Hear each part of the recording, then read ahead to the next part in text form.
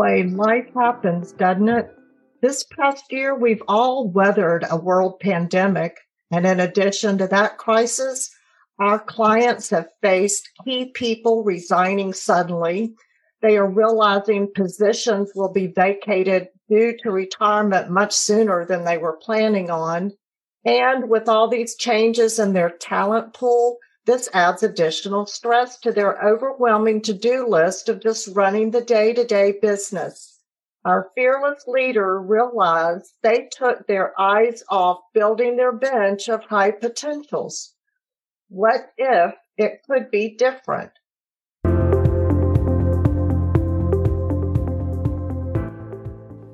Welcome to Conversations for Fearless Leaders. Do you avoid important conversations for fear of not saying it right? How comfortable are you to deal with difficult situations? What if, instead, you could approach any conversation with clarity and confidence? We are Dale Lachlan of Trinidad and Tobago and Rhonda York of the United States. In Conversations for Fearless Leaders, we draw on our combined 40 years of experiences as professionally trained coaches certified in conversational intelligence and team coaching. So join us in this podcast series as we discuss your most challenging leadership situations with a deep multidisciplinary perspective. In each episode, we will share practical tools, tips, and steps for you to implement with confidence. Let your journey with us awaken your inner courage to discover, experiment, and learn what it takes to become a fearless master of leadership conversations.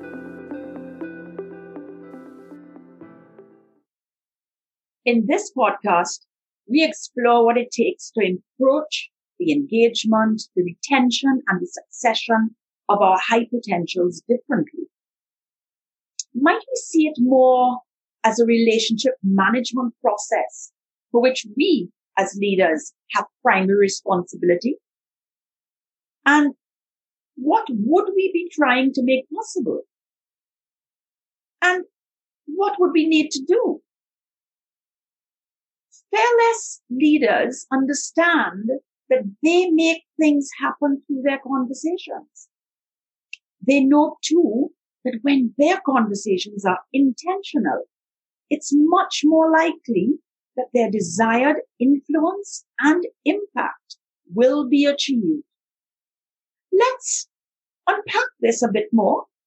Rhonda, when we talk about high potentials, who are we really talking about? Well, Dale, I can give a great analogy because here in the U.S., the professional football teams just recently had their big draft. And what that means is the different teams had conversations with their team members, their stakeholders, to identify certain positions that they wanted to strengthen and build on their team bench. So by doing that, they looked at college players that looked very committed, had great talent and skill sets, ones that they thought their work ethic was good and really committed and devoted to the sport.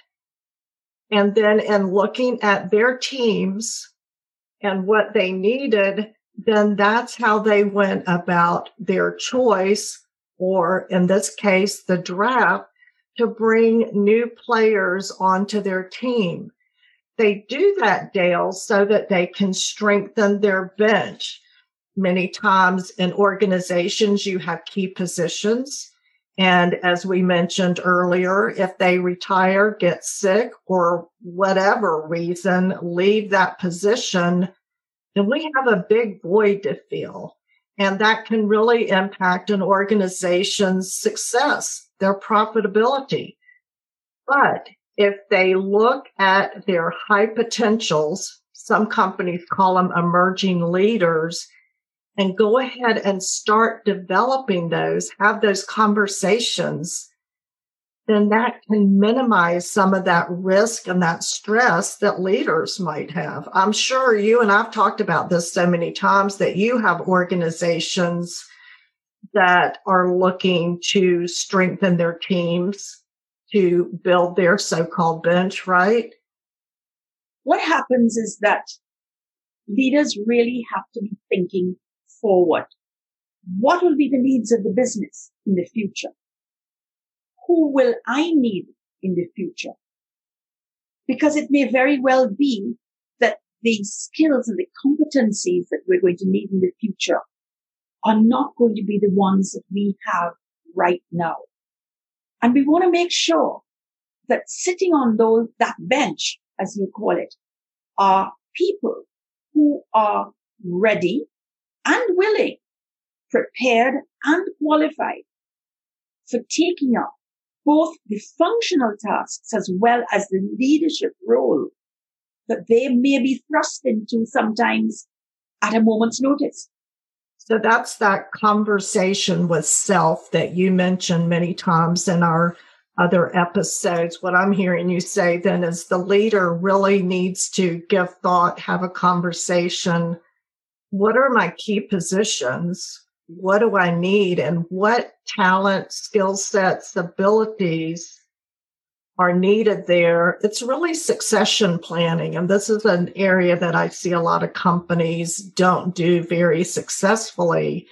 And it goes back to looking at your high potentials within your organization and having the conversation. So there are two sets of conversations there. One is the conversation with self. As a leader, what is the future that I'm trying to make possible for my team and for the organization? Who's going to be with me as I move forward into that future? Who are the key people that I'm going to rely on? Who then will be in that group of high potentials that I'm going to work with? Having sorted in his mind as a leader what he needs, when he's going to need it, and what it's all going to look like, then his next step is to start having intentional conversations with those high potentials. Because on both sides, there needs to be a sense of safety, a sense of connection to a bigger purpose, a sense in which the individuals feel empowered to contribute and to know that their value is recognized and appreciated. I'm thinking of a story really, a client I had who in looking at her group of high potentials, she realized that there was a particular conversation required. In the one case, she was ready to start delegating more to one of her team members, somebody with whom she'd been working and developing for a couple of years already, and they had grown into a rather comfortable relationship. But what was happening is that there was more responsibility being placed on this leader, and she knew that it was time for her to start delegating more to the high potential. But it wasn't just a case of starting to delegate more. It was also important that she had that intentional conversation with the high potential in which she said to her, listen, what's going to start happening is that I'm going to give you more stuff. I'm going to delegate more higher level responsibility to you. That's the only way that I'm going to be able to take on the higher level responsibility that's also being asked of me. So what you can expect in the future is that I will not be working as closely with you. I won't be micromanaging you with as much detail as I did in the past, because I think you're ready. How do you feel about it? And what happened through the conversation was that they came to a meeting of minds, as it were. They defined what success would look like from both sides. And in fact, what happened in this case is that the high potential was actually, she shifted the location of her office to another space where she was going to be more closely in contact with the people she needed to work with and who eventually she would be leading. And she would have even less physical contact with the leader. That's a great story, Dale, and a very unusual one. I wish that we had more clients that would do that. And as you described that, I think that's a great leader that had that intentional conversation. And it sounded like this leader was very specific in letting her colleague, her high potential know, here's what I'm seeing. Here's how behavior is going to change moving forward, meaning I will delegate more to you. Your office will be moved. And here's the reason why. That's very clear. And it also sounded like that there was a lot of trust between the two team members, the leader and this high potential, to have such a great open conversation. And even to say, pretty much, I'm giving you your wings to go do what I know you can do, but I'm always here for you. The one thing that I would want to add is the safety to know that just because I get my wings as a high potential and I'm starting to move towards a leadership position, that doesn't mean that I'm expected to be perfect and never make a mistake. Because if the trust is there and we have that connection and relationship, I know that my leader will tell me when I'm doing something well, but also the conversation that we have when I don't do it perfect or do it really well, that conversation continues to help me grow and doesn't tear me down. I do not have to have that fear of failure, which therefore gives me more confidence to really step up to my ability. Because even though we may want to be a leader, most of the ones that I have coached have said, I've been wanting this forever, but now what if I can't do it? What if I'm not successful? So that's a common fear. And the organization has to have enough trust and safety that people can be allowed to grow and learn. And sometimes that's by making a mistake that they learn. So I love that example that you just shared, Dale. It makes me think of something that you said, Rhonda. You're as strong as your bench. The thing is that as a leader, you can't really take your eye off the bench, can you? You've got to keep your eye on the play. You've got to keep an eye on the game. But at the same time, you've got to keep your eye on the bench. Who's there? Are they ready?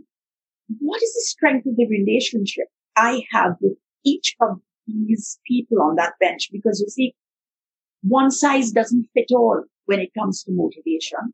One size doesn't fit all when it comes to empowerment.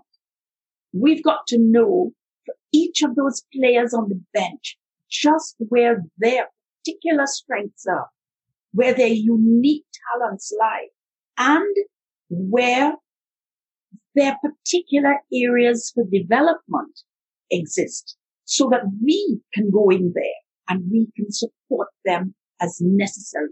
The other thing is understanding that when the call comes, when I, as the leader, make that call, okay, Dale, you're off the bench, you're up next. Dale has got to have such confidence in her state of readiness, in her ability to step up and perform adequately, because I'm ready for it. And to know that in doing so, that my support as her leader continues and continues. Exactly, because a coach doesn't send a player in to play whatever sport they're playing, then sit down and not keep their eye on the big picture, as you said, or see what's happening on the court or the field. So it's the same thing as the CEO, the leaders that you and I work with. They're always looking. And yes, there are certain responsibilities that I have, but I have to see who's on my bench, who needs extra help, who needs a different training, who needs more time in the weight room, maybe, who needs more leadership development or classes or training. So as a fearless leader, that is my responsibility. And that's what leads our company to be successful. The other thing is there's a mutual respect. If I identify someone as a high potential, I've developed respect for them. And if that person commits to the role, to the team, to the organization, then there's respect back towards me and towards the organization. And all that comes from those conversations that you and I talked about, being intentional conversations focused on specific expectations, talents, skills, what's going on. And it's not throwing someone into a position going, okay, I've just promoted you. Now go be successful. Can't do it that way and hope that the end results is one of success. You have to work together. So that's how I see it anyway. A couple of really interesting points that you've been making. I want to go back to the trust that you mentioned earlier on and how important it is that trust must underlie this whole framework. Both the trust level, we're talking here, both the trust level in the relationship between the leader and the high potential, and the trust level in the organization, that the commitments that are being made by the leader on behalf of the organization will in fact be kept, and that the commitments being made by the high potential will also be kept, so that on both sides, the leader and the employee feel that they can be safe enough to try to do the things that they want to do, to work together. Using a coaching approach in this development process is so important for the leader. Those intentional conversations are conversations where sometimes the leader may have to say things that the high potential will find it very hard to hear and accept. Not all the time is the news you're going to deliver going to be what they want to hear. And these are times when the leader needs to be able to use care and candor, always in the interest of clarity, always in the interest of that employee's development, always in the interest of strengthening the relationship. Because I won't set you up to fail. What we've got to do is to trust that the quality of the conversations we have together as leader and high potential and the strength of the relationship is allowing us, and I think when I think about it on both sides, to be able to use the care and candor that we need to keep things transparent, to keep things real. Because sometimes the high potential may need to say some things to the leader that he or she may find it difficult to hear and accept as well. Absolutely. And that's the key to the trust and respect that you and I are talking about. When I have been in organizations and I see that the culture is one of trust and respect and support, the ones between the leaders and the team members are trust, respect, and support. That's where I've seen companies to be the most successful. And again, it's not just having a conversation, but having the right conversation and really being intentional about what you want to say, being clear, and asking questions. We don't all know all the answers. And just because you might have leader, CEO, whatever letters after your name, a title does not make you effective. It's the work, the commitment, the conversations, trust, respect. That's what makes you a leader. I have to laugh. I had one client that I was coaching and he said, if she would just make me a manager, then I could be a leader. And I thought, well, I've got a lot of work to do here because a title doesn't make you something. It's the behavior, the commitment, and the willingness to work that would lead an organization to see you as a high potential and not just a title. Boy, this one has been packed with a lot of messages, hasn't it, Dale? It certainly has. And if we might leave you, our listeners, with a few questions that you might feel challenged or at least interested to consider over the next couple of weeks. It might be these. Look at your bench. Who's sitting there? Who are your high potentials? And what would you like to make possible for them and with them? What value would this then have for you, the high potential, your team, and your organization? And who then should you be having an intentional conversation with? And thank you for joining Dale and Rhonda for Conversations for Fearless Leaders. We hope you will continue to have conversations. See you in the next episode.